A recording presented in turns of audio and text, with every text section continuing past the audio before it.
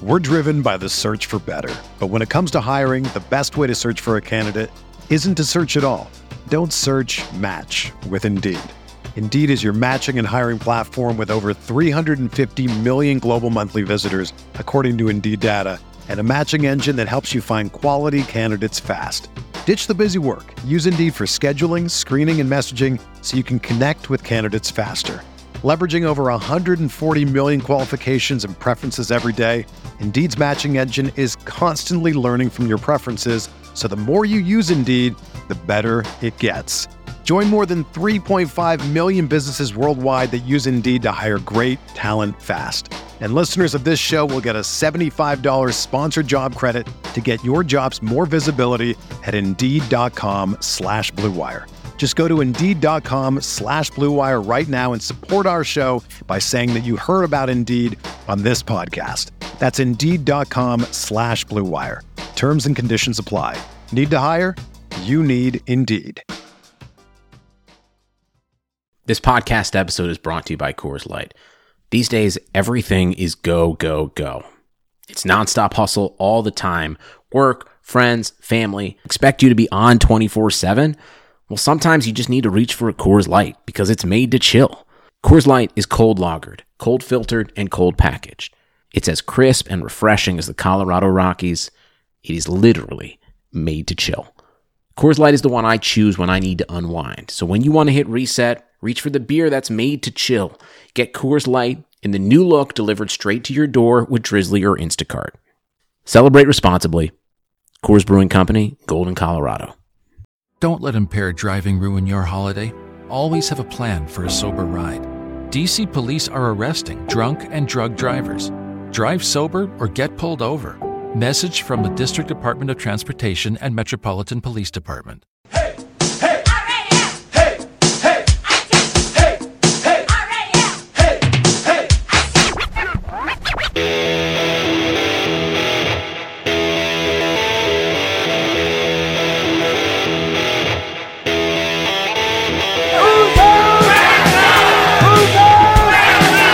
There's only one thing you can say.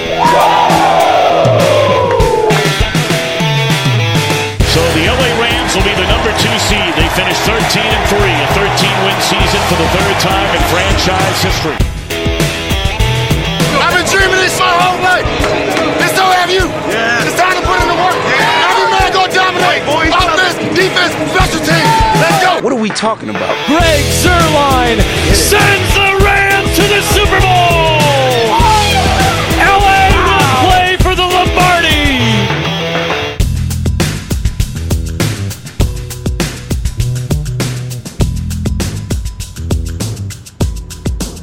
Welcome to Rams Talk Radio. This is Derek C. Apollo alongside Tommy Avance for our midweek show.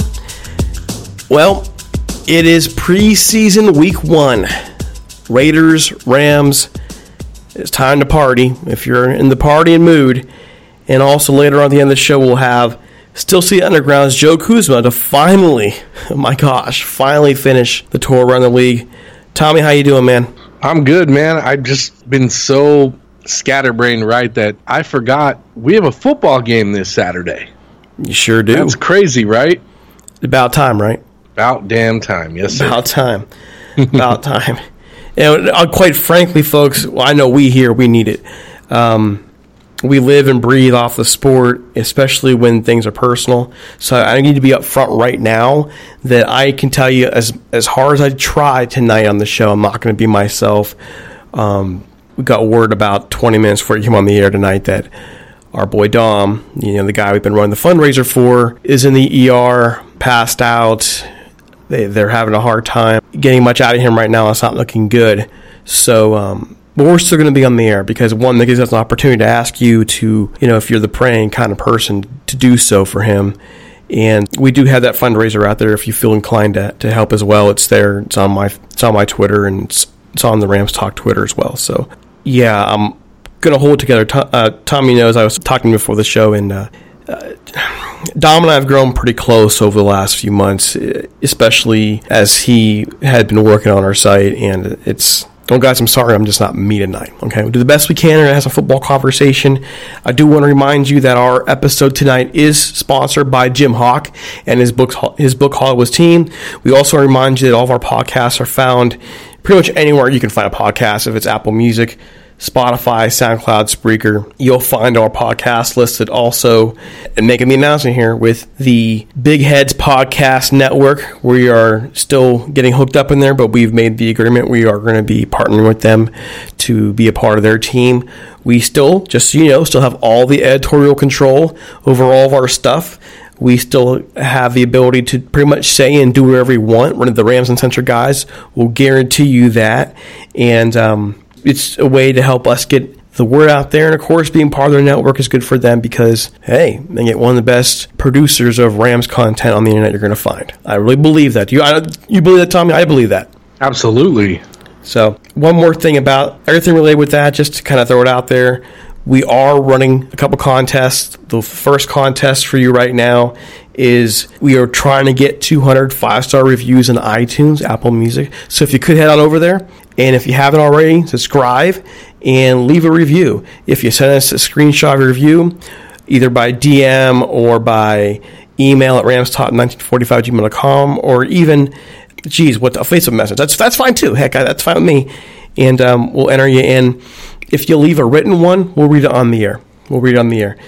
And the other contest is our sponsor, Jim Hawk, is allowing us to give away tickets to the Rams-Broncos preseason game. This will end on the 13th. I had been saying just retweet the top tweet on the Rams Talk board to enter, but we've been having to tweet a whole bunch more today, especially with what happened with Dom. So just, if you could, retweet our Apple Music listing. Again, retweet our Apple Music listing, and that will enter you into the contest. So there you go. The contest will end on August 13th, and we'll get those tickets mailed out to you, courtesy of Jim Hawk. All right. All that is there. It's in front of you. I think I covered everything. Oh, yeah. Jeez. I told you who's with the scatterbrain here, Tommy? You or me? Seriously. I'm going to say you, bud. Don't forget other shows. I mentioned Rams Uncensored earlier. They're on Fridays. I've been getting some really nice feedback on them. Of course, Steve and John with Butting Heads, and of course, here we are. So don't forget other shows in the network. Okay, so let's get into it, guys. Preseason week 1, starters aren't playing, at least on offense. For the most part, the skill players aren't playing. That doesn't mean there aren't things that aren't important here. There are several things that we need to see this weekend, and what we really want to do to prepare you for this game is kind of gear towards what to look for, what to watch out for. And Tommy, you and I, you've been part of our position-by-position preview. You just mentioned it a few minutes ago. You're getting pumped for this. What's one thing right away that comes to your mind of things fans need to look for this game? I want to take a look at the running back depth chart. Obviously, Todd Gurley will probably not even take a snap in preseason. We all know how Sean McVay likes to run his tight ship and protect his players, which I agree with. There's no skin in the game to get superstars hurt and throw your season in the garbage. So what I would like to see is the running back position. At camp, I went to camp multiple times throughout the summer, and man, Malcolm Brown looks so good. Like, he's back, he's healthy, he looks great. That depth chart is tough, and I think, guys like John Kelly have a real uphill battle, and it's not talent. It's getting in the playbook, understanding the pass protections, and memorizing all that. That's, I think, where a lot of these athletes struggle. They spend a lot of their life through Pop Warner and high school football, getting by on their physical ability, and even in college. And then once you get to the NFL, you go from, 7,000 plus players in the country to the best 1,500. It's a big difference.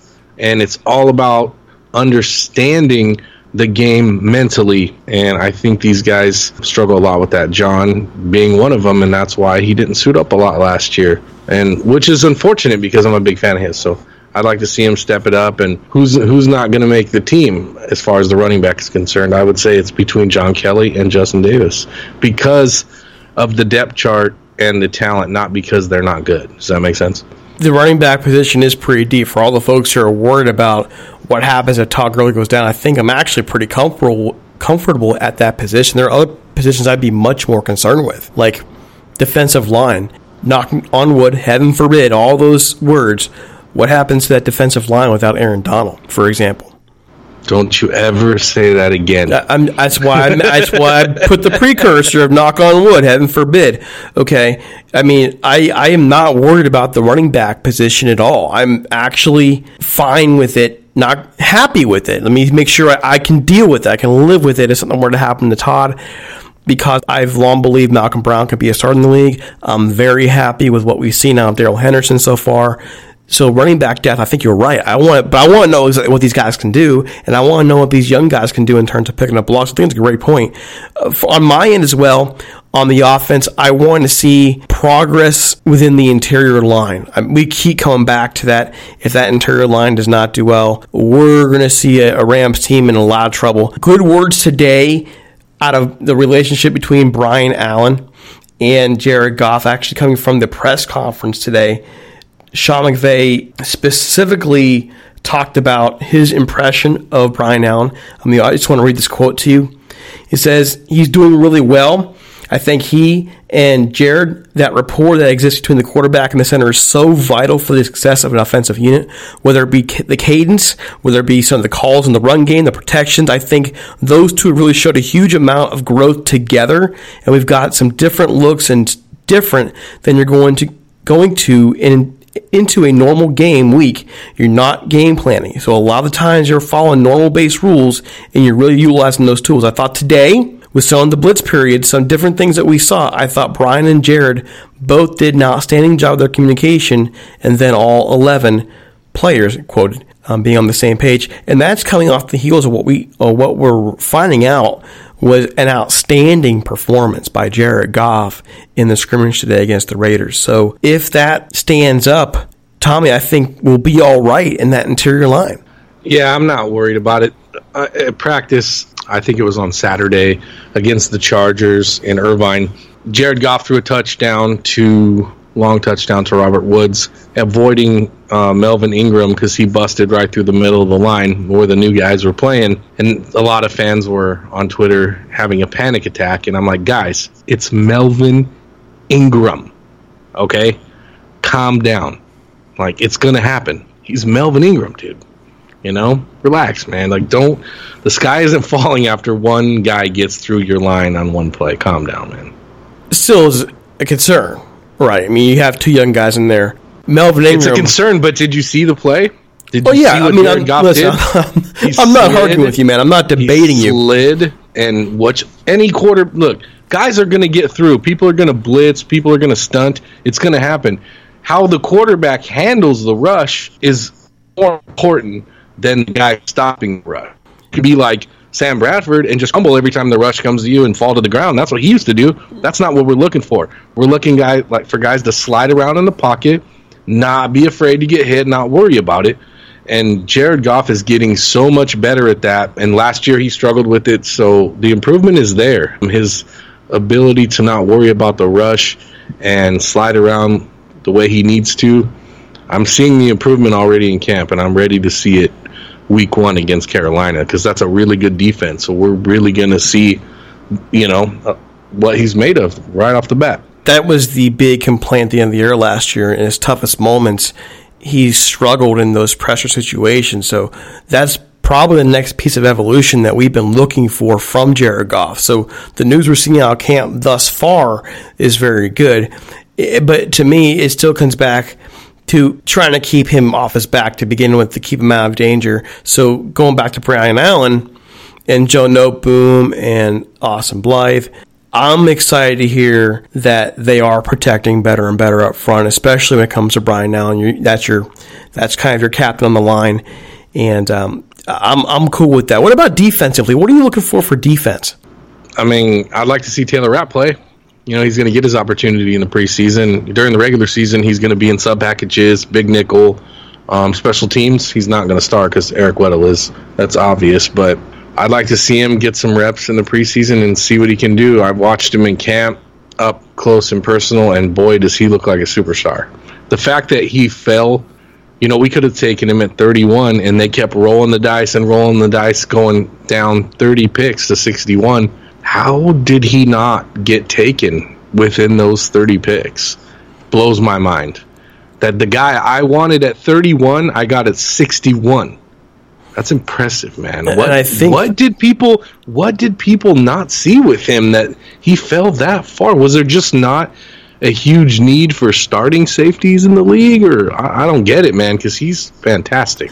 I think there was some concern about his coverage skill, that he'd be more of an in-the-box kind of guy. But what we're hearing thus far is he's going to be just fine out there. Mm-hmm. And I'm thinking also that he's one of those guys that just kind of slipped the cracks. And there weren't a whole lot of people watching the Pac-12 compared to recent years. It's been a down conference of late.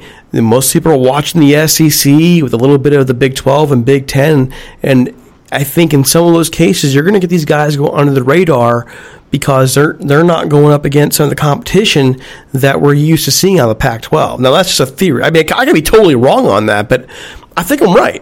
Yeah, I can disagree with that. You said you can or can't? I cannot. Okay. Because it's okay if you do. No, I don't. I agree. I mean, it just I'm looking at terms of the entire focus is really on the SEC and the ACC of late.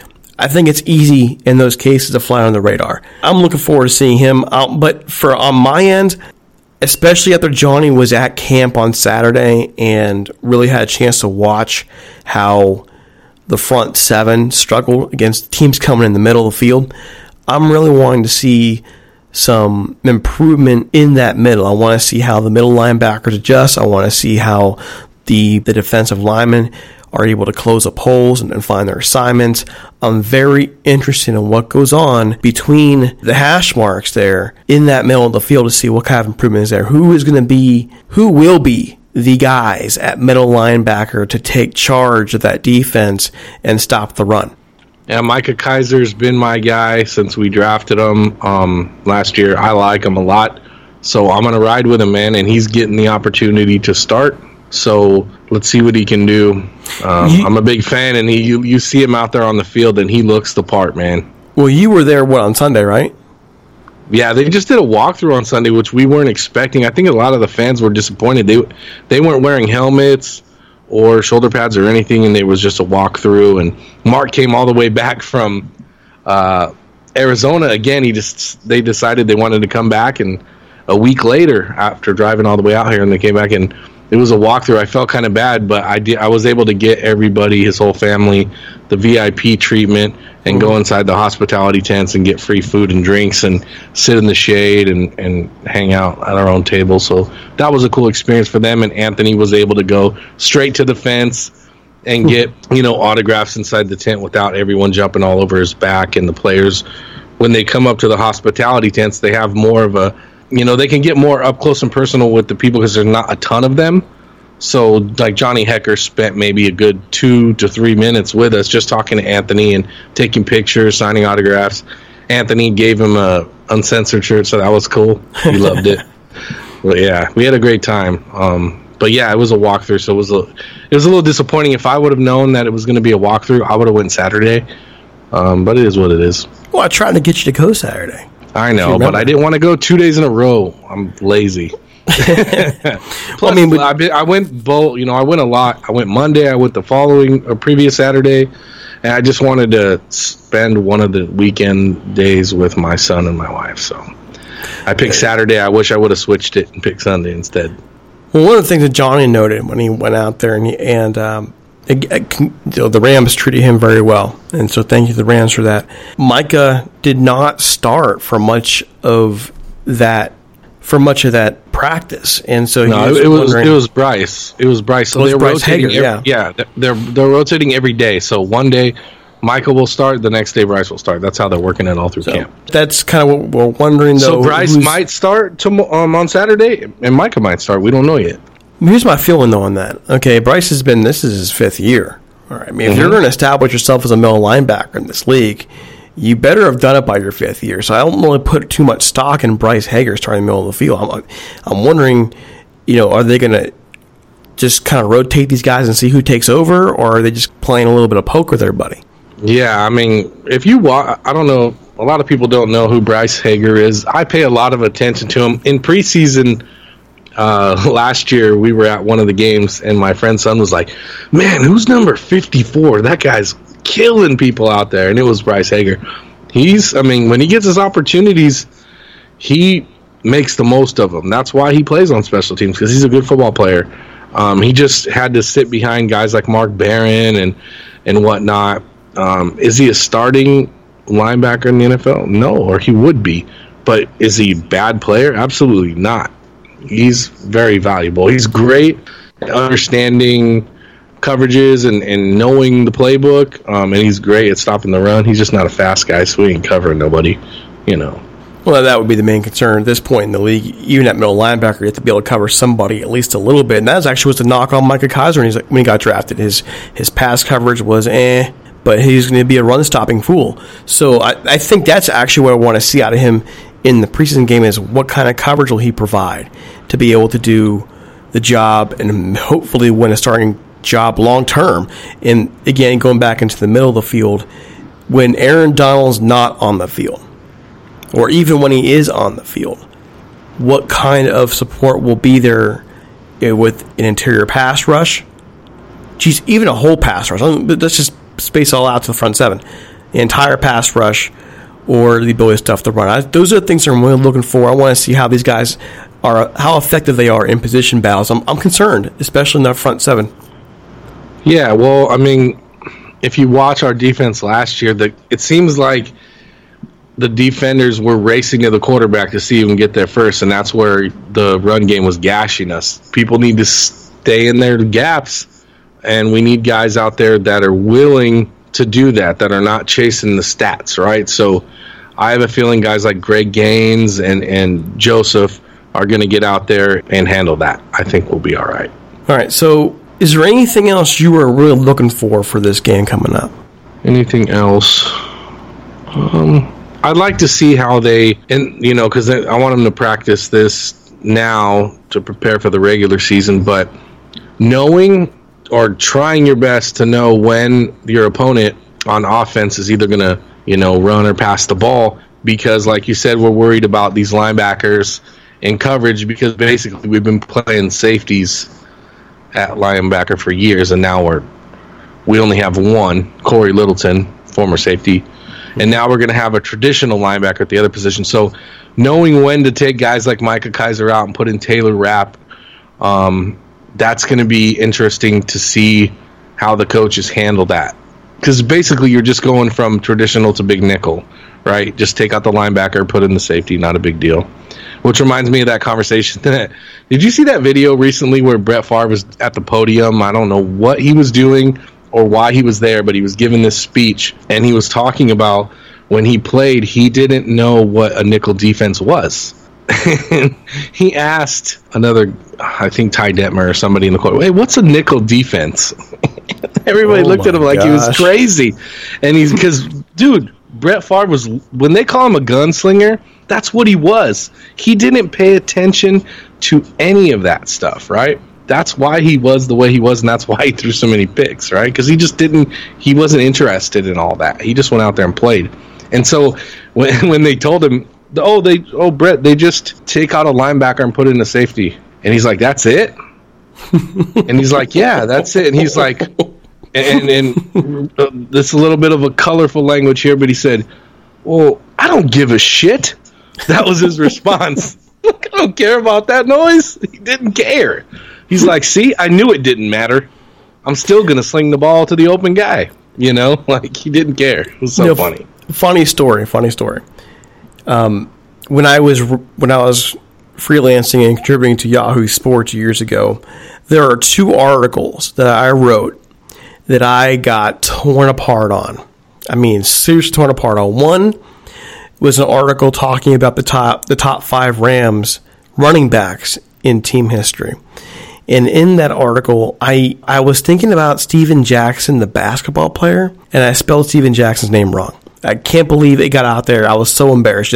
That's like the biggest rule you don't break in writing is misspelling someone's name. I was so embarrassed. The second one I got beat up on, and this one I stand by to this day, is I wrote an article calling Brett Favre one of the, I think, top 5 most, I don't remember the exact, I basically called him overrated. And the argument I used was, yes, he threw for a lot of yards. He won a Super Bowl. He threw for a ton of touchdowns. He was fun to watch, exciting to watch.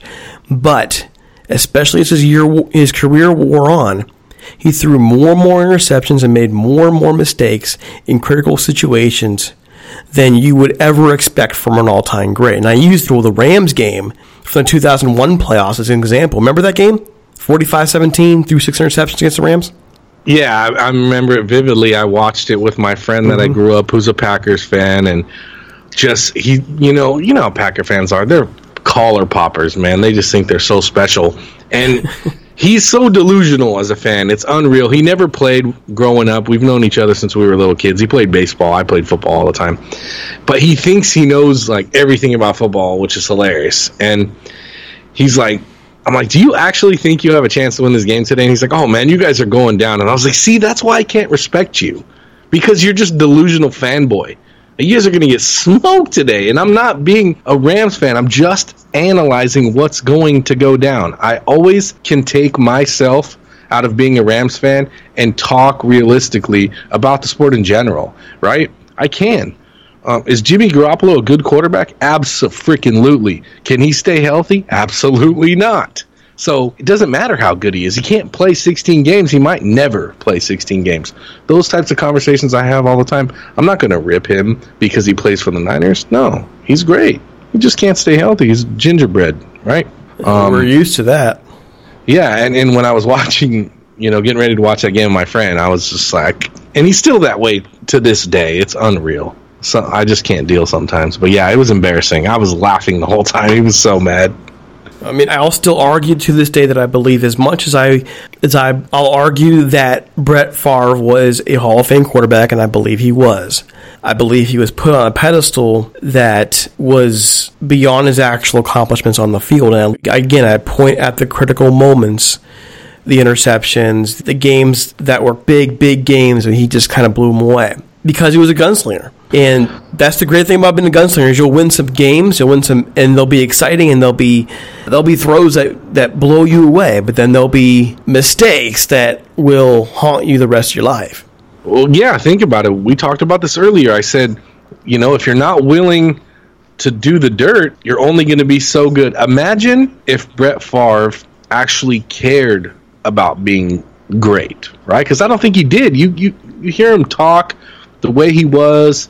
He didn't want to dive into the game like you would if you were learning how to play chess. He just wasn't interested. He played in the NFL like he did on the street with the boys when we were kids. And that's fine, but it only got him so far. How many Super Bowls do you think he would have won if he actually put his best foot forward? Oh, geez. Some of those great Packers teams. I tell you what, they went back-to-back. They beat the Broncos in Super Bowl 32. I believe they probably win another one at some point between then and when he leaves the Packers. And maybe he wins that year. He takes the Vikings to the NFC Championship game.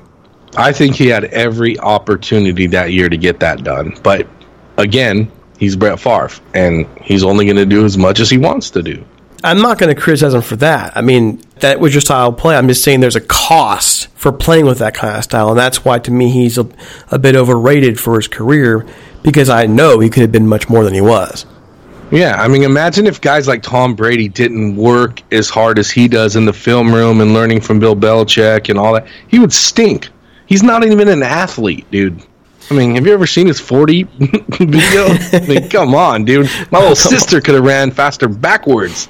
Looked like he was going to trip and fall the whole time. Dude is not an athlete. So what does he do? He takes everything that he doesn't have, right? And he gets in there and works. I wasn't the fastest guy on the field. When I played, I ran a 4.7, and I was proud of that, right? But guys are running 4.3s out there when I'm on defense. So what did I do? I do what guys like Eric Weddle do. Very similar type of safety, how I played. Not the fastest guy in the field, but when you get cerebral and you're in the right place at the right time, it doesn't really matter, right? No, it doesn't matter at all. It really doesn't. Sometimes it really is a question of using your brain more than the brawn. The brawn matters, the athleticism matters, the raw talent matters. But it's that brain that will keep you in the league a long time. When your body starts to falter, I mean, come on, let's be honest. Is Tom Brady able to throw the ball as far as he used to? No.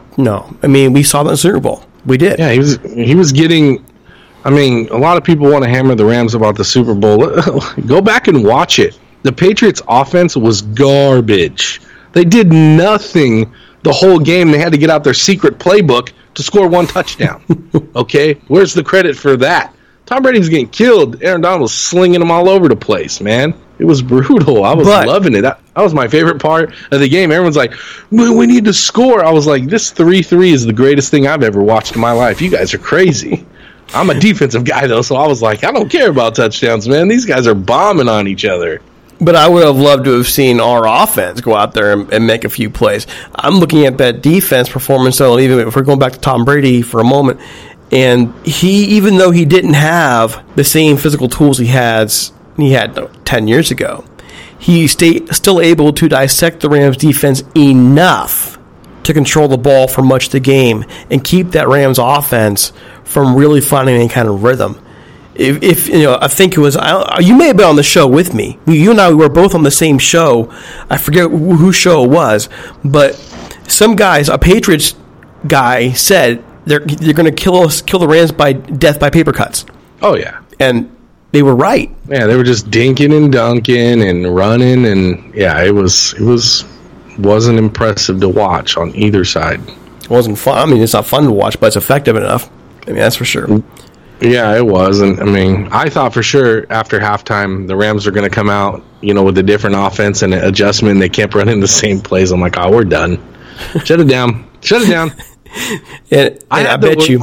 Oh my goodness, I had the worst. And obviously I waited till after the game and the weeks. But as soon as I knew we were going to play the Patriots, I was like, we ain't winning this game. Just the Patriots, dude. You know what I mean? I didn't feel that way. I felt like the Patriots on paper were not the better team. I felt like not even close. Not even close. Sean McVay was going to learn the lessons of previous teams that had given them some problems. And man, as much as I love to watch Sean McVay coach, if there was ever a game that and I've said it before, it's not meant to be offensive, where he quote-unquote wet the bed, that was it. He just didn't make the adjustments, and he'll tell you that. He's talked about it since. And I can't help but wonder how many nightmares that poor guy had in the 3 to 4 months following that game and looking back and realizing where this team made mistakes. And that's actually why I think there's a good chance if people stay healthy and the interior line is fine, that this team may actually want to be better than last year's team, because I think good chess players, and you and I have talked about the chess game, good chess players always learn from the mistakes. Of course. And improve and adapt. And I think there's a really good chance we see it this year. Now, injuries. I believe we will, because the two guys that are at the front of the line, Sean McVay and Jared Goff, they want to be Tom Brady and Bill Belichick. That's who they want to be, and rightfully so. I think everybody wants that, right? Continued success over multiple decades. Who wouldn't want that? So how do you achieve that? By growth. Okay, how do you grow? What I want to see from Jared Goff this year is to challenge his coach.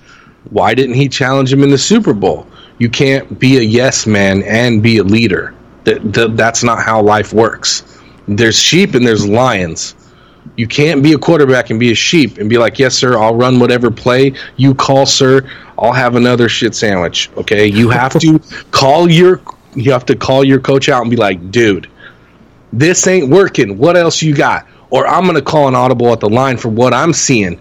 Guys like Peyton Manning and so on and so forth. Those are the guys, I've seen Tom Brady screaming at Bill and Josh over the years and other OCs on the sideline throwing stuff, because he's challenging his coaches. I want to see more fire out of Jared as far as command and control of the offense. And I want to see Sean make adjustments on the fly. That's it. If those two things can be accomplished, I dare you every week to line up against the Rams. You are going to get smoked if we are healthy. And I think we'll see that. I mean, barring the unseen, like we've seen injuries derail a season. We've seen freak things derail a season. Those are the things to me that will derail the Rams. I think the improvement of other teams is a factor as well. But even just judging from today's joint practice with the Raiders, I think Goff was making plays off the cuff, going outside, quote unquote, the system. And if he can do that and can continue to do that, and that's just going to show development as a quarterback, as a leader, then the sky's the limit for him. I agree. We just got to evolve each year, find a way to get better, and a lot of it is getting better mentally. All right, so there you go, folks. So that conversation started with the training camp view, a preseason game 1 view, and it evolved in 45,000 different directions, and sometimes those make the best sports conversation. So there you go. Moving on, though, we do want to talk about our sponsor. He's been great to us. He wrote a great book on his dad and the history of the Rams. It's Hollywood's Team, Grit, Glamour, the 1950s Los Angeles Rams by Jim Hawk. This book tells the story of the 1950s Rams, lens of Jim's dad, John, who was an offensive lineman for the team from 1953 to 1957. Check out some story of his father and the team he played for in an era of glitz, glamour, and future Hall of Famers. We're talking about players like Norman Van Brocklin, Elroy, Craigslist Hurst, Tom Fears, and Les Richter, all in the story spent in the 1950s Los Angeles Rams. You can find Hawk's book online at HollywoodTeam.com and on Twitter at HollywoodTeam. It's available both in hardback and electronic form at Amazon and Barnes & Noble. And you can also find Hollywood's Team through various other booksellers on the internet. Oh, yeah, and one more thing, the paperback. September 6th it comes out, so if you like a good paperback, go get it. It's out then.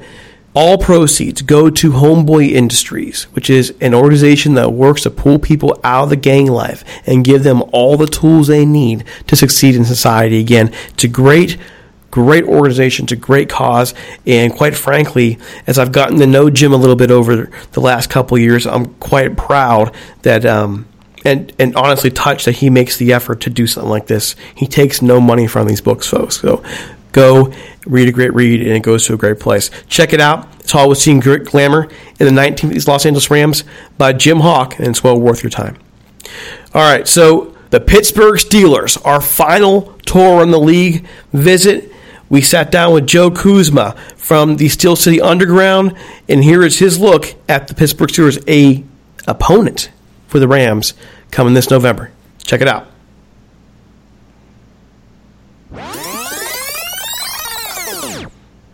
All right, folks, I am here for a return visit with Joe Kuzma from Steel City Underground on our tour in the league to talk about the Pittsburgh Steelers.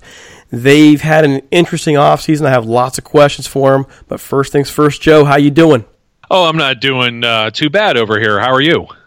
Doing well. It's a little bit different this time from last year. Last time we were actually in the same city doing a podcast. Now you packed up and moved, and I feel abandoned here in Youngstown.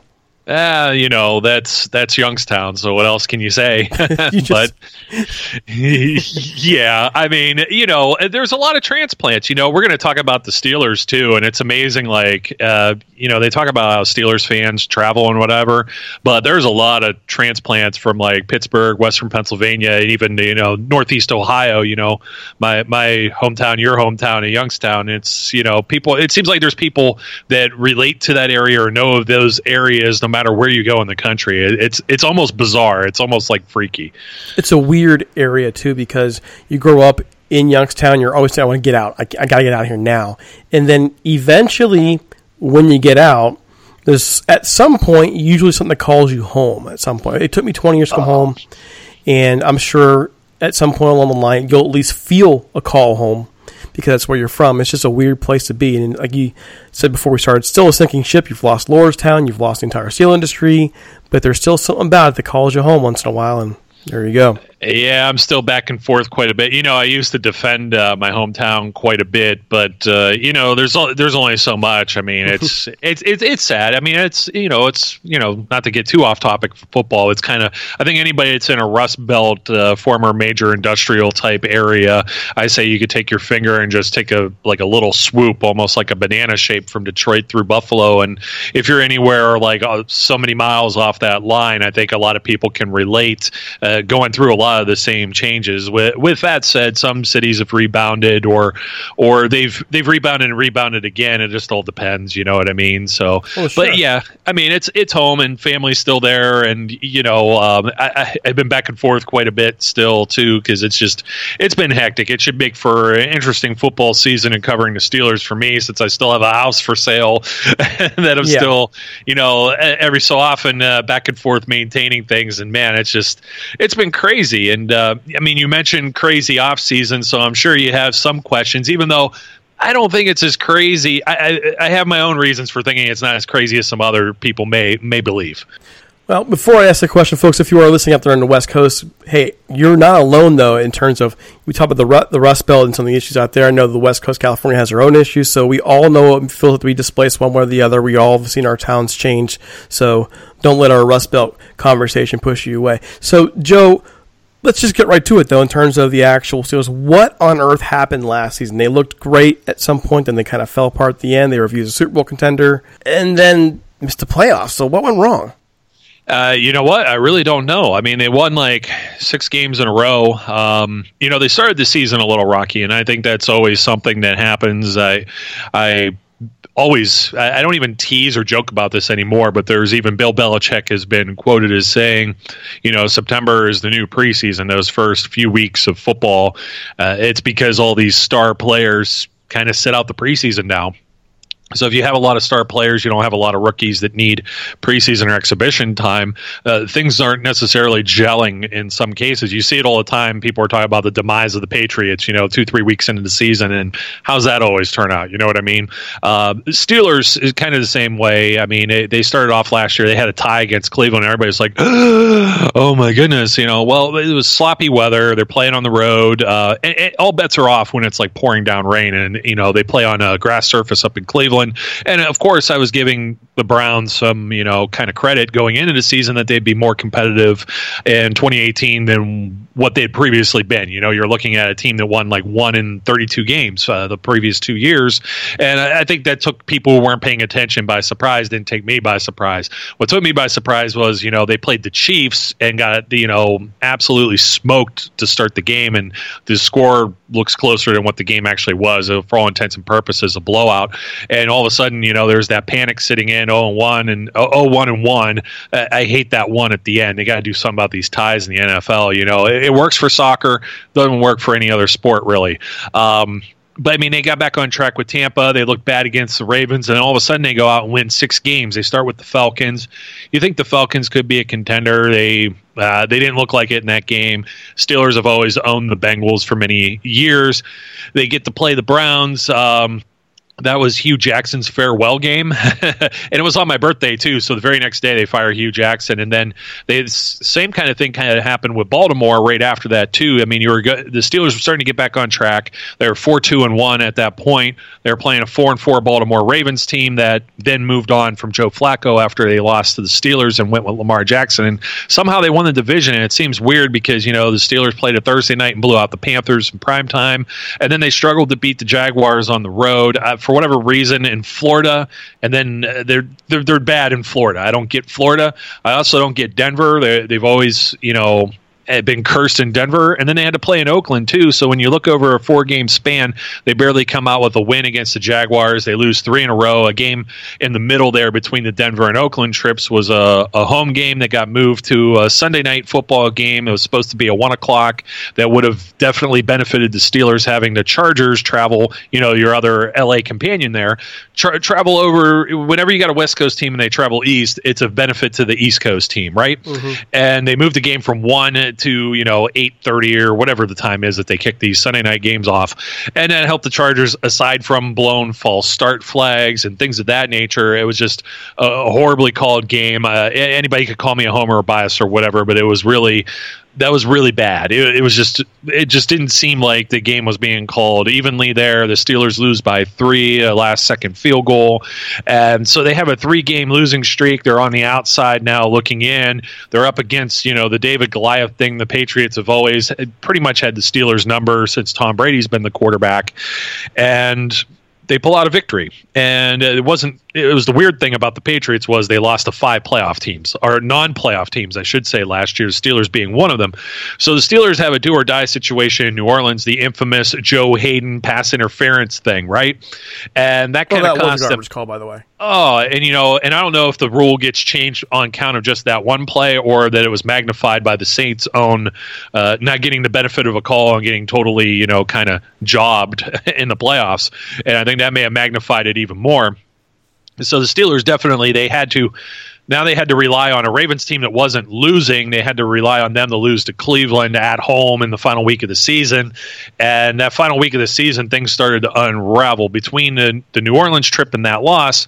Now they're not looking like a playoff team. Now you have Antonio Brown doesn't show up all of a sudden, has problems with practice. They named Juju Smith-Schuster MVP for the team or whatever for the year. Even though Roethlisberger, he's definitely the MVP every year, but I guess they can't give it to him all the time. And now all of a sudden it's like they were struggling to beat this Bengals team that had half their roster on injured reserve. And I don't know. I guess, when teams are winning, it's the good times, and when they're losing, it's the bad times. And there were some things going on. Even though Roethlisberger led the league in interceptions, his 16 interceptions are the lowest as an interceptions leader, and I don't even know when. It may even just be a record period as far as modern NFL. And I don't know exactly where it fell apart, because when I look at what they had last year versus what they're coming in with this year, they are making they made some tweaks to their coaching staff as far as position coaches and things of that nature. Obviously, Antonio Brown got traded. Le'Veon Bell sat out the whole year, but I don't think he was necessarily missed in 2018. I can't necessarily pinpoint. I just think when you get on a roll and you're losing some of these games, there's a lot of frustration. They lost 4 out of 5 games. When you count that Saints game, there has to be a lot of frustration in the ways that, the Broncos was a ton of turnovers. I think Ben at least threw 3 or 4 picks in that game, including one at the end, where famously he went on his radio show and he nearly called out or said some things, and I think that kind of started the spark there, that he said that out loud for public consumption, and everybody, they're like rabid dogs. They'll jump and pounce on that and chew it apart and make a big deal out of it. They come back and play the Chargers and lose the way that is. That's got to be frustrating for a team too, when you think the game isn't fair. You go out to Oakland, and Oakland, I think they had won the Raiders won 2 games up to that point. They were whatever they were, 2-10 at that point or whatever. And they're like, okay, you're going to get back on track here. And Ben gets hurt at halftime, and then there's all this talk about the X-ray machine thing, the outdated equipment, and they got to put back up Josh Dobbs, who's never taken an NFL snap before in there, and Tomlin kind of rides with that, because I think there's a lot of criticism here, but when you got a multi-million-dollar franchise quarterback and you don't know what's wrong with him, I don't think you want to risk, when you're winning the game, putting him back out there and risking further injury, and then really, saying goodbye to the season when you got the Patriots and Saints looming on the schedule and you're trying to win a division, right? So that game, and losing that game the way they did, their field goal kicker, who was a Pro Bowl kicker the year before, misses a couple of field goals in that game. There was a fumble at the end, even though they still kind of had a miracle type play that almost worked out with Roethlisberger coming in and things of that nature. They couldn't hold the lead. The defense kind of squandered because the offense couldn't stay on the field with Josh Dobbs, the backup and being inexperienced, and he turned the ball over too. So it was just a giant mess, and I really look at it right there, because they were focused on the Patriots. They took care of the Patriots. I think they could have beaten the Saints. A couple calls in that game go one way or the other, and of course, you know how football works. Sometimes it's just luck, and I won't say anything against the Saints, because they played a really good game too. There was no faults in their game. It was just more or less whoever had the ball and was able to put up the points and the opportunities that they had, and that's pretty much it. But I look at that Raiders game, man, as really Ben's comments probably around the Denver game. There was probably some frustration with that, but the Raiders game, I think, is where it really unraveled. That was the second weekend of December. There were 5 December games last year. They still had the big games that were on the schedule. They were kind of rallying, but they just fell short. How much? Because I'm hearing a little. I think I got an idea of where you're going with the whole controversy here. But how much did the Antonio Brown and Le'Veon Bell situations affect the Steelers locker room? And did it have an adverse effect on the season? I don't know necessarily if Bell did or not. Bell was playing his games. I think whenever you have like that outside noise or whatever, it can be a distraction. I'm not sure what kind of contact he had with any players because no one was really fessing up to that. And it appears, for all intents and purposes, that they were more than the offensive line and the offense, especially. You saw how they responded to James Conner, second-year running back, who was initially drafted to, the previous year, I think, with all of this franchise tag hoopla in mind. I think everyone kind of believed Bell would come back. He wouldn't let that money kind of sit. And as each week kind of passed, it's like everyone, they're probably bothering the players, asking them this, and they're not going to say anything, you know what I mean? And it's like things aren't focused on what they should have been focused on. Now, I think there's still a lot of underlying stuff with Antonio Brown that we don't know about, and what little we do know about seems a little shaky. But I don't know, man. You look and see what the guy's done on his social media, and you see whenever he sends out a tweet, and you can't comprehend what he's tweeting out, or even what he's saying in some interviews. And I don't know, man. It's almost like. I hate to joke about CTE and head hits or anything like that, but something feels off for him to. He's still one of the hardest working players in football. And when I was at training camp, I was there several times for the Steelers camp last year. Around this same time, actually, July and August. And Antonio Brown, he was there after everything was already folded up, but he's working on a jugs machine, probably 20, 30 minutes, putting in the extra work. Peter King, formerly from Sports Illustrated, now I think he's with Monday Morning Quarterback still, but he was out there waiting for an interview.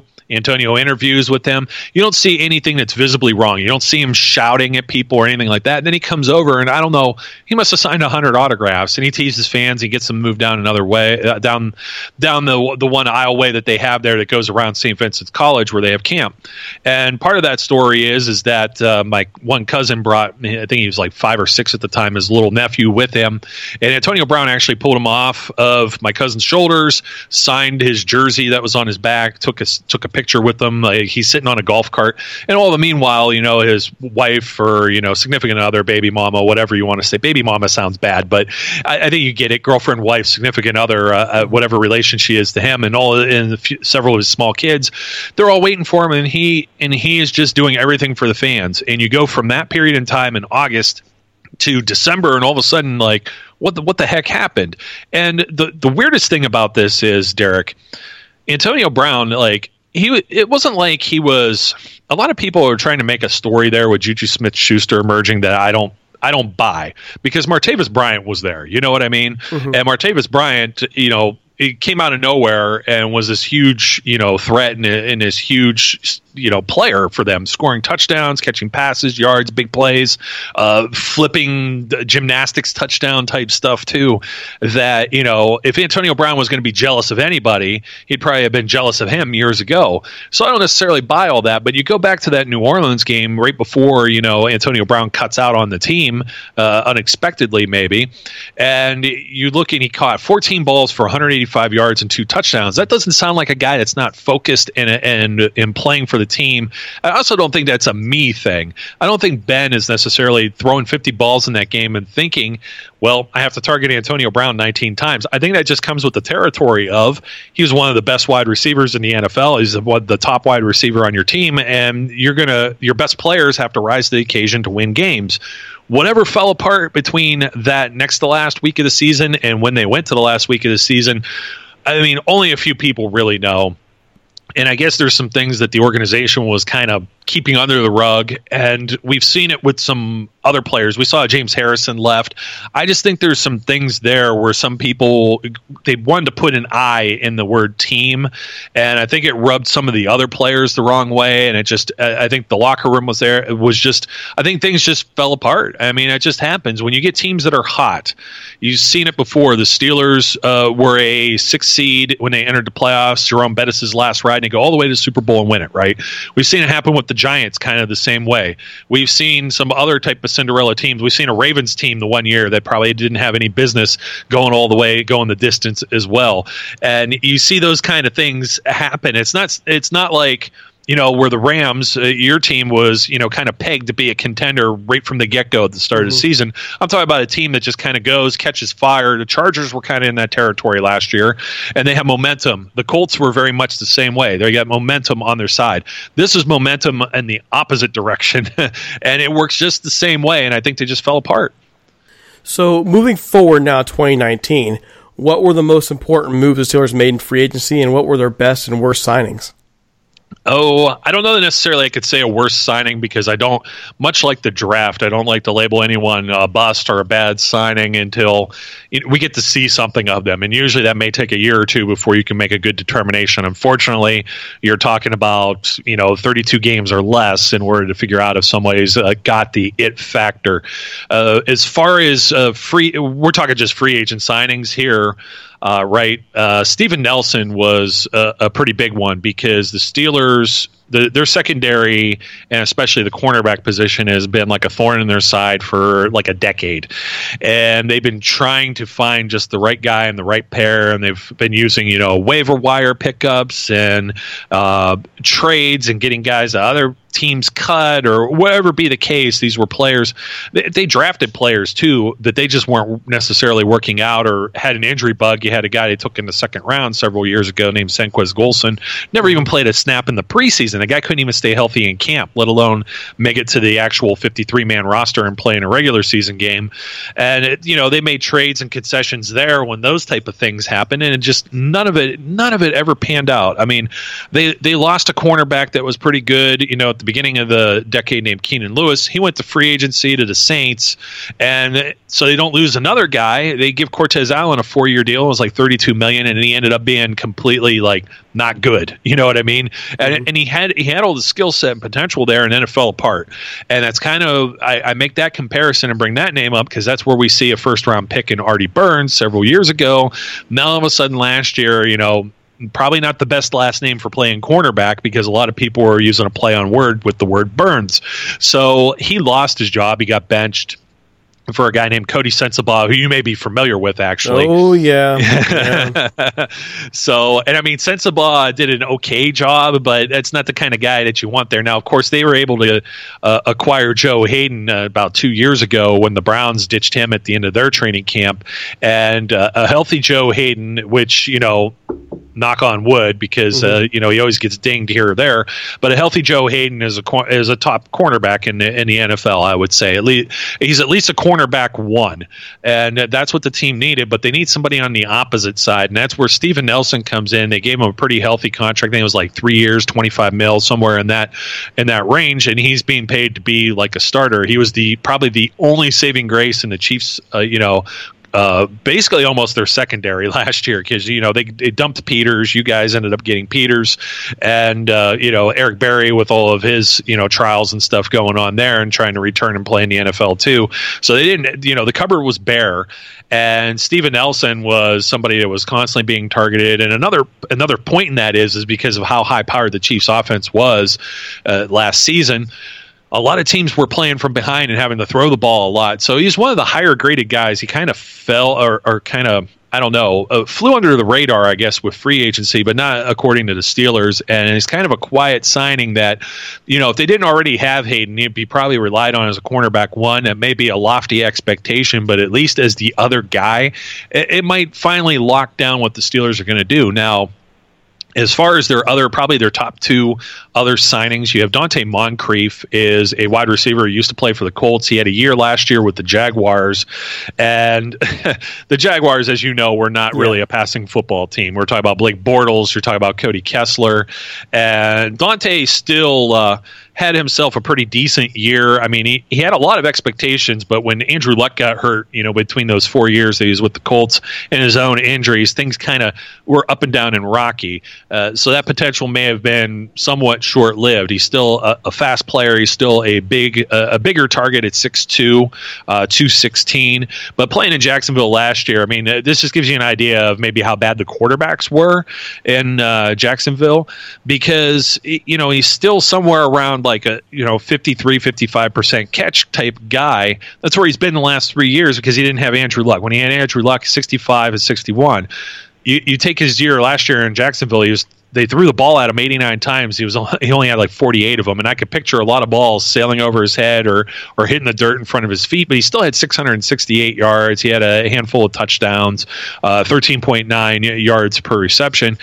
He's going to be relied on as a veteran player entering his 6th year, as somebody who can help share some of those, targets and some of those, the balls that were passed to Antonio Brown. That's going to be spread around a little bit more now, because I don't know how much more. I mean, we know who Juju Smith-Schuster is already. He's going to be a wide receiver 1. He's going to have a little bit of an uptick, but somebody else, if they're going to continue to throw the ball at the high volume they did last year, they're going to rely on Moncrief. The other guy that came in, Mark Barron, who I'd be curious to hear what you have to say about Mark Barron, because I'm not necessarily going to say like, we know what the Steelers did in a draft, and I'm sure it's one of your questions.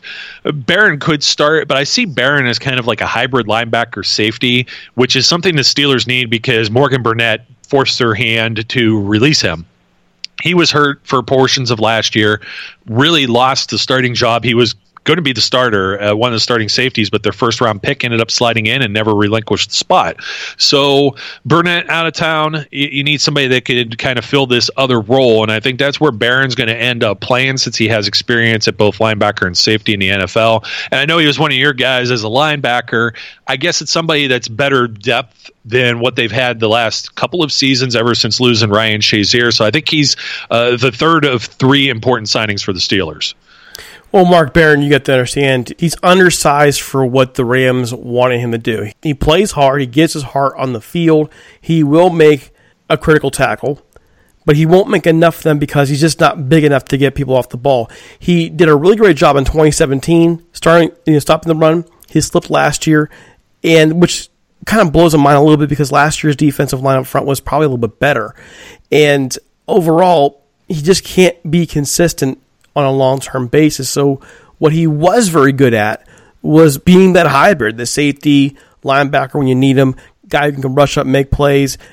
One of the few things Jeff Fisher did right with his defenses, with Greg Williams there, was employ him as that hybrid. And once they tried to make him a linebacker full-time, it just didn't work. Again, it's not that he couldn't make tackles. Again, actually, he was rated as a very, I forget the actual rating in Pro Football Focus that for him, but he had a very high rating in 2017 against the run. He just doesn't have the size to shuck blocks enough to be consistent over a long period of time. So if the Steelers' idea is to use him as a hybrid, then they got their man. Yeah, and I think that's pretty much one of the missing pieces because they play a lot of sub-package football. I know they're rooted as a 3-4 team, and that's the way most people think of them, but often they'll take one of maybe like a nose tackle out of the game or even another linebacker, and they've been trying to do this with cornerbacks and other players over the last few seasons because one of their Achilles heels has been tight ends, and we all know, Travis Kelce and Gronk and guys like that were just eating even guys that aren't as flashy names as that were still eating them up.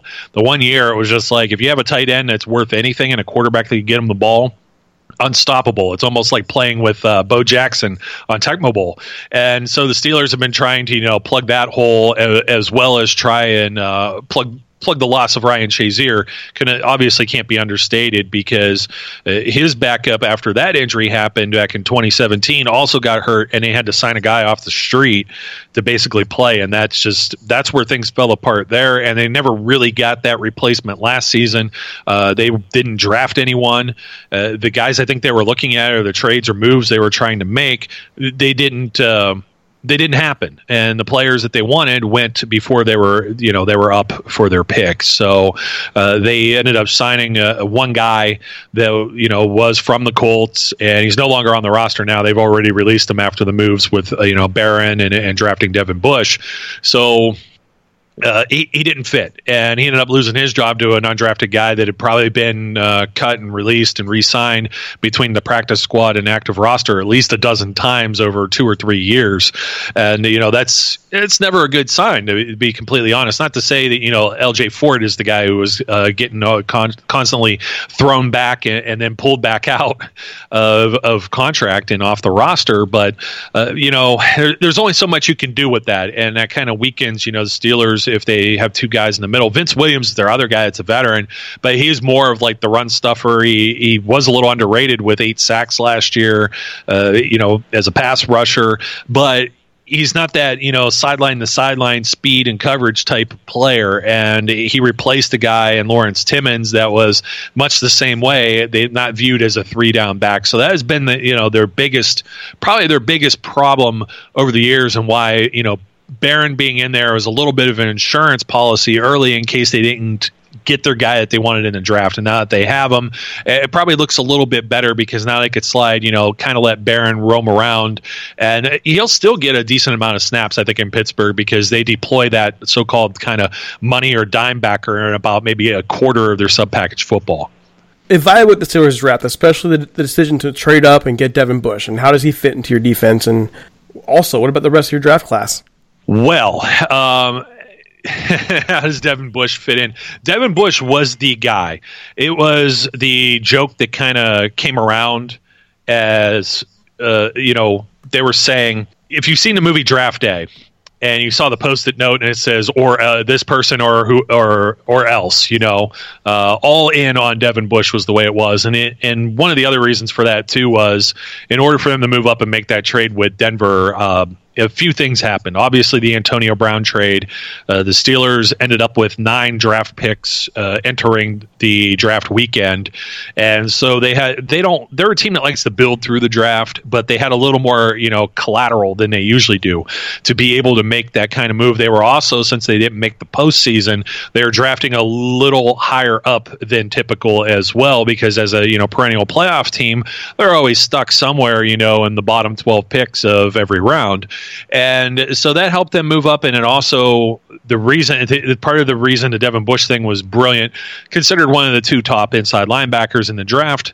Looks like the better fit for the Steelers system, at least compared to his counterpart, the other good linebacker who went to the Buccaneers, Devin White. But Devin Bush is, I don't want to call him a Ryan Shazier replacement, because I think he's going to be his own player. He's going to create his own name and his own lore. But that was one of the missing elements in this defense, and it's somebody that can potentially play all 3 downs. The other half of that is jumping ahead of the Cincinnati Bengals. The Cincinnati Bengals had a major need at inside linebacker. They lost Vontaze Burfict, and they lost Vincent Ray, who was Vontaze Burfict's counterpart there. So they lost both of their guys, and that damaged. I think that hurt them too, because in the past the Bengals or the Ravens have jumped ahead of the Steelers to get a guy that they thought the Steelers were going to take, and that happened with a tight end with Max Williams. It happened with William Jackson III, a cornerback, and that's kind of how Artie Burns ended up in town. So I think the Steelers were, they're on the clock with the next pick. The Bengals end up taking the guy that everybody thought would end up in Pittsburgh with William Jackson. So this time around, the Steelers pull this, kind of rabbit out of their hat, and they end up with this pick. And I think that's a huge, huge move for them, because they lost out on their second-round pick as part of what they gave up.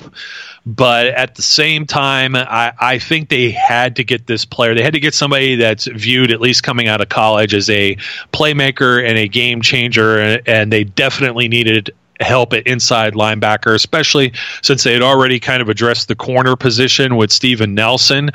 You had to go after White or Bush, and after that, I think there was a deep kind of fall off, at least for players who fit the Steelers scheme.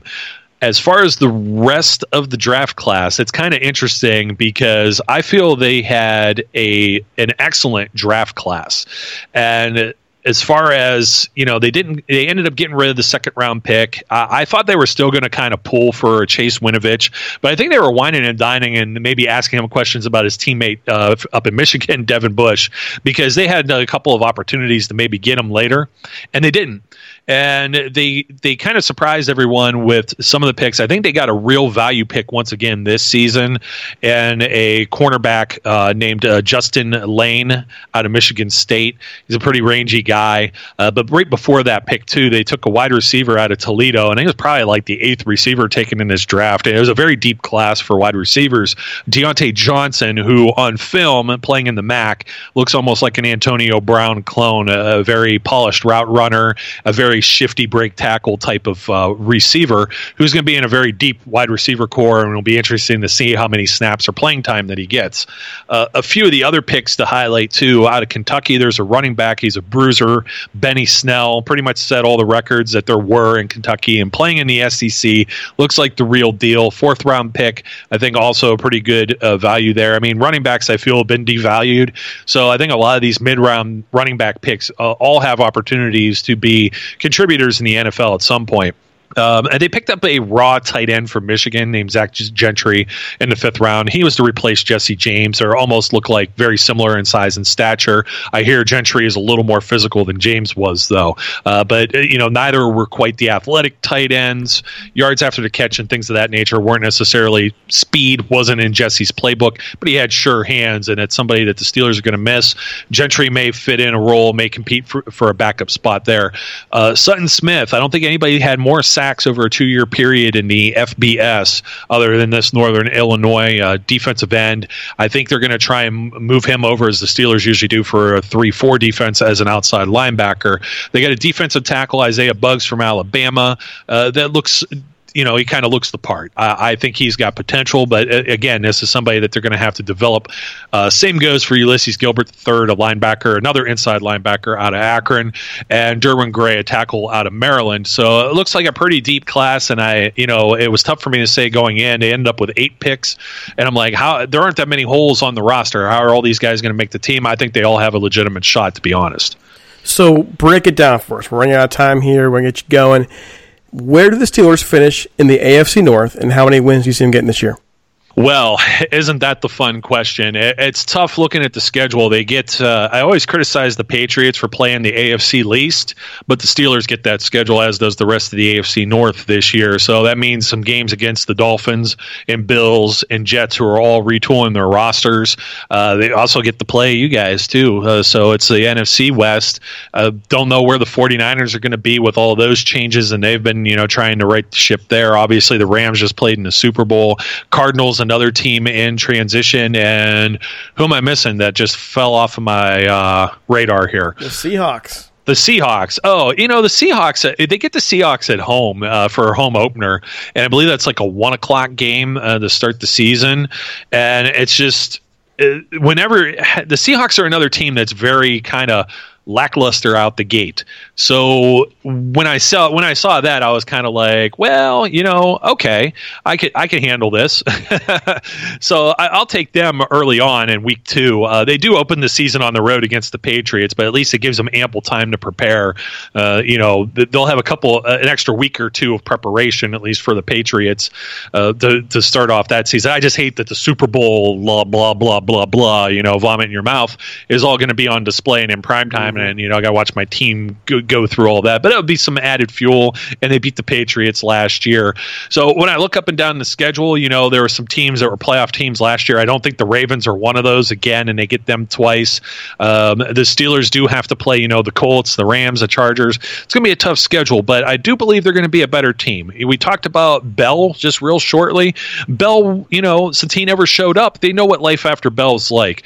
Really, the only guy that they have to make up for is Antonio Brown. And with Dante Moncrief, a second-round pick, James Washington, they have some other slot receivers, and Ryan Switzer and Eli Rogers, and the aforementioned Deontay Johnson, the rookie out of Toledo. There's 5 wide receivers there in addition to Juju Smith-Schuster and a starting tight end, Vance McDonald, where I think the ball goes around a lot. I think it'll still be an explosive offense with, a franchise quarterback, future Hall of Famer, and Ben Roethlisberger, and one of the top offensive lines in the league. I think the defense gets a bump with Devin Bush, with Steven Nelson. They plug those holes. As long as the safeties don't regress, It should be a strong front seven and a decent pass defense. I could see them winning the AFC North. I'm not going to say it's going to be easy, but I do believe, and if anybody wants to hear my hot takes on it, I'll plug my own show with the Steel City Underground podcast. We got a lot of hate mail from Cleveland Browns trolls because I just don't feel that the Browns are that legitimate of a threat as a double-digit win team. I could see the Steelers somewhere in the ballpark of 10 to 11 wins. It depends on how competitive the AFC North could be. One of the more competitive divisions in football this year. There's just a lot of question marks with all of the teams involved.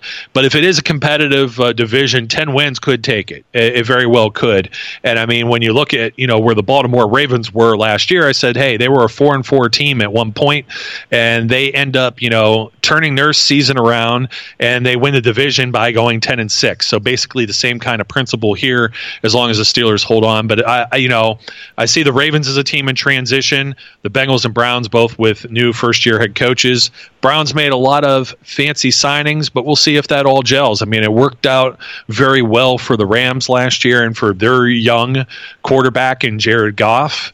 I don't know. Will it work for the Browns the same way? I think they're getting a little bit of the rub with that, but you know what? I don't know if Freddie Kitchens is Sean McVay. You know what I mean? And certainly he doesn't have the coordinator or any other type of head coach experience to back that up. So I still got to stay with the Steelers just because of the consistency.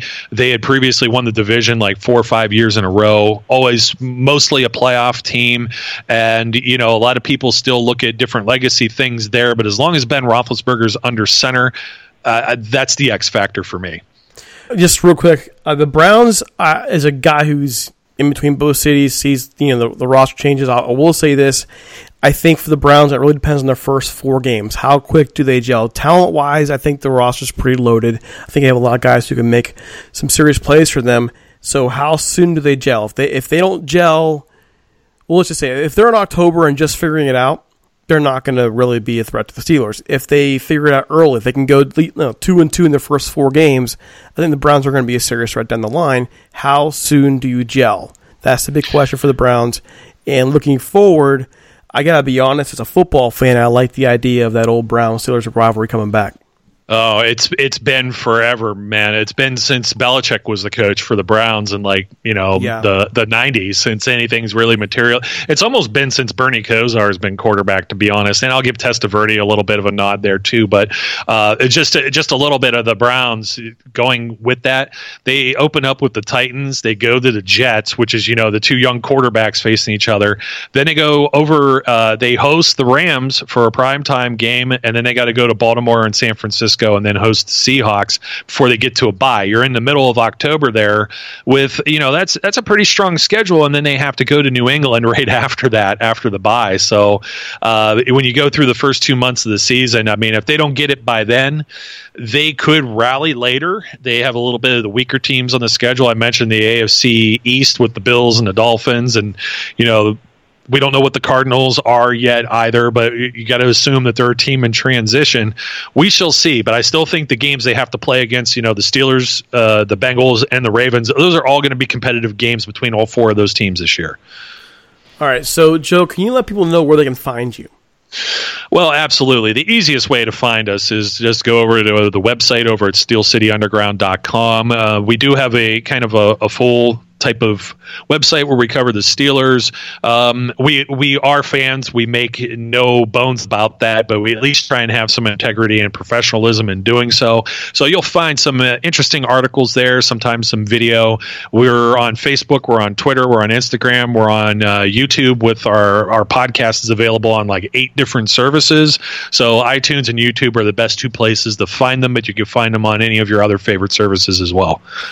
So, real quick here before we go, I just want to go ahead and say, the Rams are playing Pittsburgh. If you're coming up for the game, maybe we should do a joint show. Yeah, that might be possible. I'll have to take a look and see what the schedule's like. I'm hoping to make it out there for that one in particular because I think that's going to be fun. Yeah, that's a showcase game. You could already see the writing on the wall. That's that part of the doubleheader that plays at 4 something in the afternoon on Sundays. So that's going to be a marquee game. I can't wait for it, quite frankly. I get to both games. The Steelers and Browns this year, so I'm on it. I'm on it like white on rice. All right, dude. Thanks so much for coming on, and we'll talk to you soon. Hey, not a problem. Thanks for having me once again. Thank you.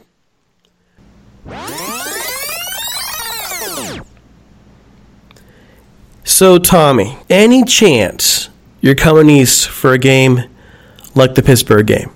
Unfortunately, not this season because I'm financially double dipping. I'm paying for Coliseum seats and I'm paying for Inglewood. Okay? So I'm dialing it back for the first time in a long time. And the only road game I'm going to this year is local in Arizona in December. But I am really bummed out because I've always wanted to go to Pittsburgh and Cleveland. And the Rams are both playing over there. So that's unfortunate. Things might change, as we get down the road on the schedule a little bit, but as of right now, that's a negative. Yeah, definitely going to the Browns game. I already got my tickets. Cost me, you dude! Yeah, oh, that's so cool. I got the giveaway my firstborn child tickets, and it happens to be her birthday today. So wherever she is, I hope she's enjoying life. No kidding. She's here. We had a great birthday party for her this afternoon. But yeah, it was that expensive. And if I waited longer, it would have got worse. Pittsburgh, I'm planning to if I could get like Steve or somebody to come over. Steve's in New York City, so hopefully Steve will go to the game with me. Don't want to go alone. Come on now. So that's the plan. We'll see how it works out. When is the Steeler game again? It's in November. Okay. I might be able to pull it off. How far is Heinz Field from you? Are you driving or are you flying? Oh, I'll drive. How far? I'm about an hour out from Pittsburgh. Okay. If I can pull it off, I fly to you. And my home is open, brother. My home is open. You got it. And tickets aren't you, and we'll drive together. Fair enough. Tickets aren't bad from Pittsburgh. Man, I always fly out of Pittsburgh to go to L.A. I know there's a nonstop flight goes out. Yeah, I've always wanted to go to the Steel City, man. I don't know, I'm weird, man. I dig the whole American old school fabric cities like Pittsburgh and Cleveland where they're all about their sports franchises. Like it's not like LA where everywhere you go you see all 32 jerseys. It's always been that way. It always will be. But places like Pittsburgh and Cleveland, those are the real fans, right? The ones that have been there forever, that go to every game, whether the team stinks or not. It's impressive, and I've always wanted to see that and check that out. Well, a large portion of my family are Browns fans, and it's been 20 years of crap for them. So I generally have a huge soft spot for the Browns, and I'll follow them some just because of my family. And I'm hoping the Browns do well for this year for them, really. I mean, they've been through enough. My brother's a Steelers fan, and he's the kind of Steelers fan who, like most of us are Rams fans because of our family, right? He's a Steelers fan because his dad was a Steelers fan. And you're going to find a lot of that. There's a lot of that here. And I'm sure down the line out in Los Angeles, you're going to find a lot more of that over the years of parents and kids all being Rams fans because of what they're raising. That's what my brother is. Yeah, it'll take time. My son's 9 months old, and he doesn't have a choice. He has Rams gear. His whole room is plastered in Rams stuff. So he sees the logos, all three of them, on a daily basis. He sees my yellow Rampage Camaro pull in the driveway every evening with my wife driving and jumps in it and steers it up the driveway. He gets in his walker and goes over to the Camaro and touches the Rams logo on the side. I mean, he's getting brainwashed on a daily basis. He doesn't get to pick his own team. Oh, yeah. That's not how this works. My daughter is, too. Sierra has her Todd Gurley jersey. She's got multiple different Rams shirts.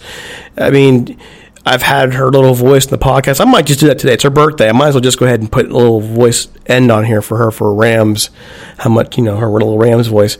So, I'm not afraid to say it. I am indoctrinating my kids into Rams football. Not afraid to say it.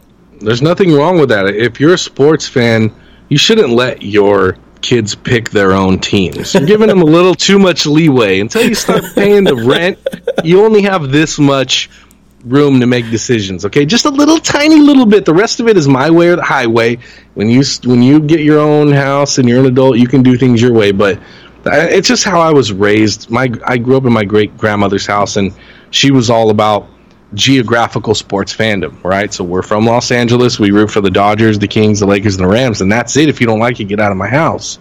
So, over the years, the Rams going to St. Louis and coming back, and then getting on Twitter and seeing all these people, including you, that are never lived in the cities that the team played in, but are fans of the same team that I grew up in. And at first I was like, how do we have all these fans from all these cities? Like, why aren't these people Browns fans, or why is this guy a Rams fan when he grew up in New Jersey? Why isn't he a Jets fan? And so instead of, being hard on them like I was at first, I started to change my tune and start asking them, how did you become a Rams fan? And instead of, forcing my views in the way I was raised on everybody else, just starting to be more understanding. And most of the stories were the same. My dad was a Rams fan, even though they grew up in New Jersey or in Ohio or wherever. So they were grandfathered into it by their parents, and their parents' stories. Well, and then I would ask, how'd your dad become a Rams fan? Oh, he watched the Rams on TV when,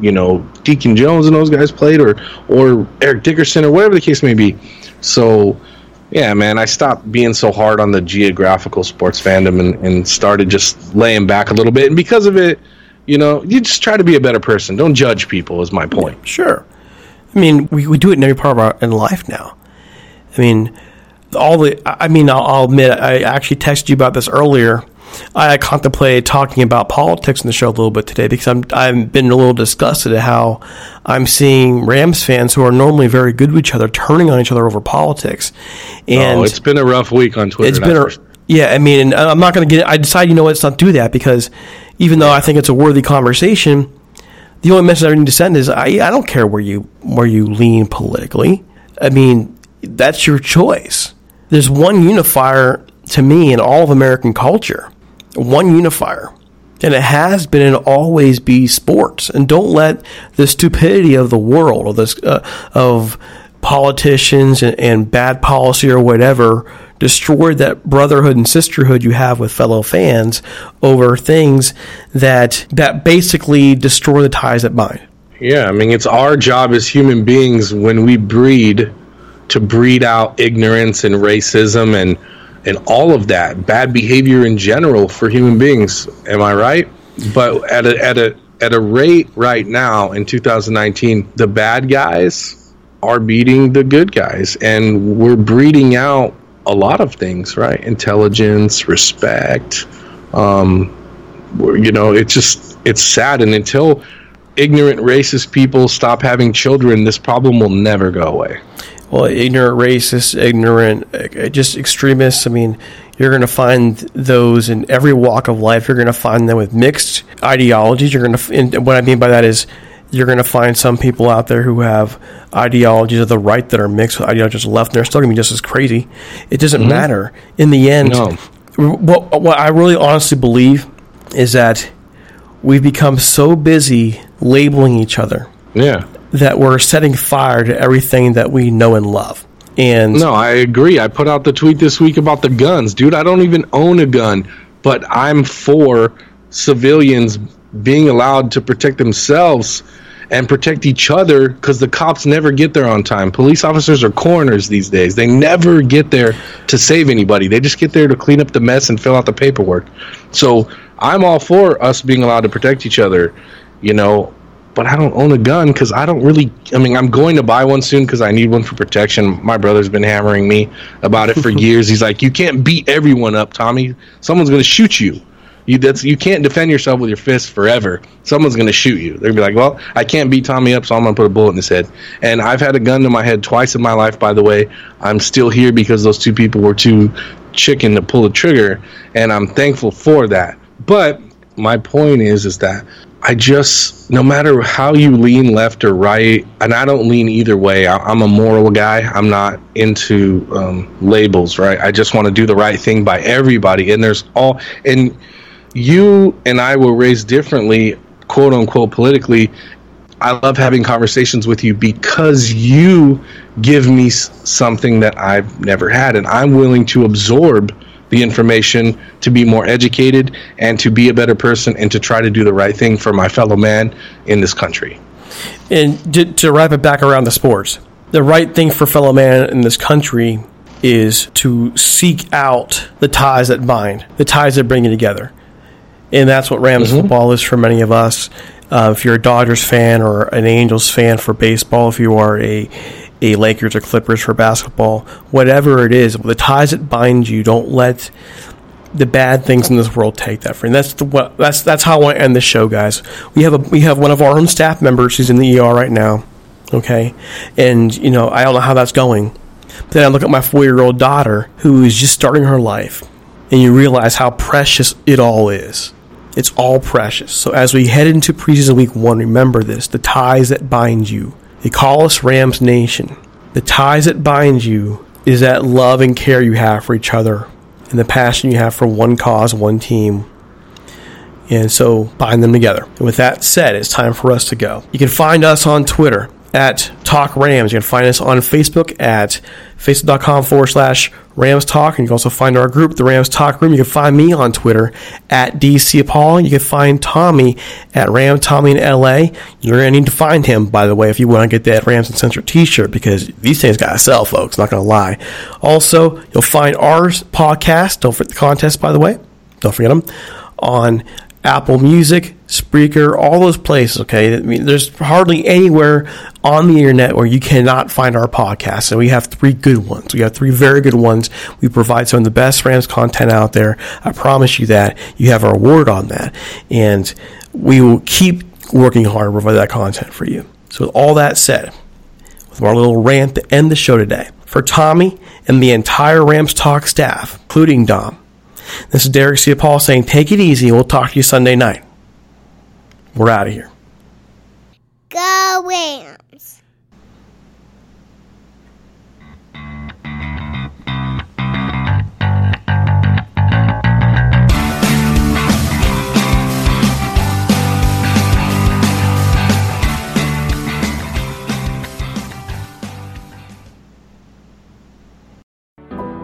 Let's make Vision Zero a reality in DC.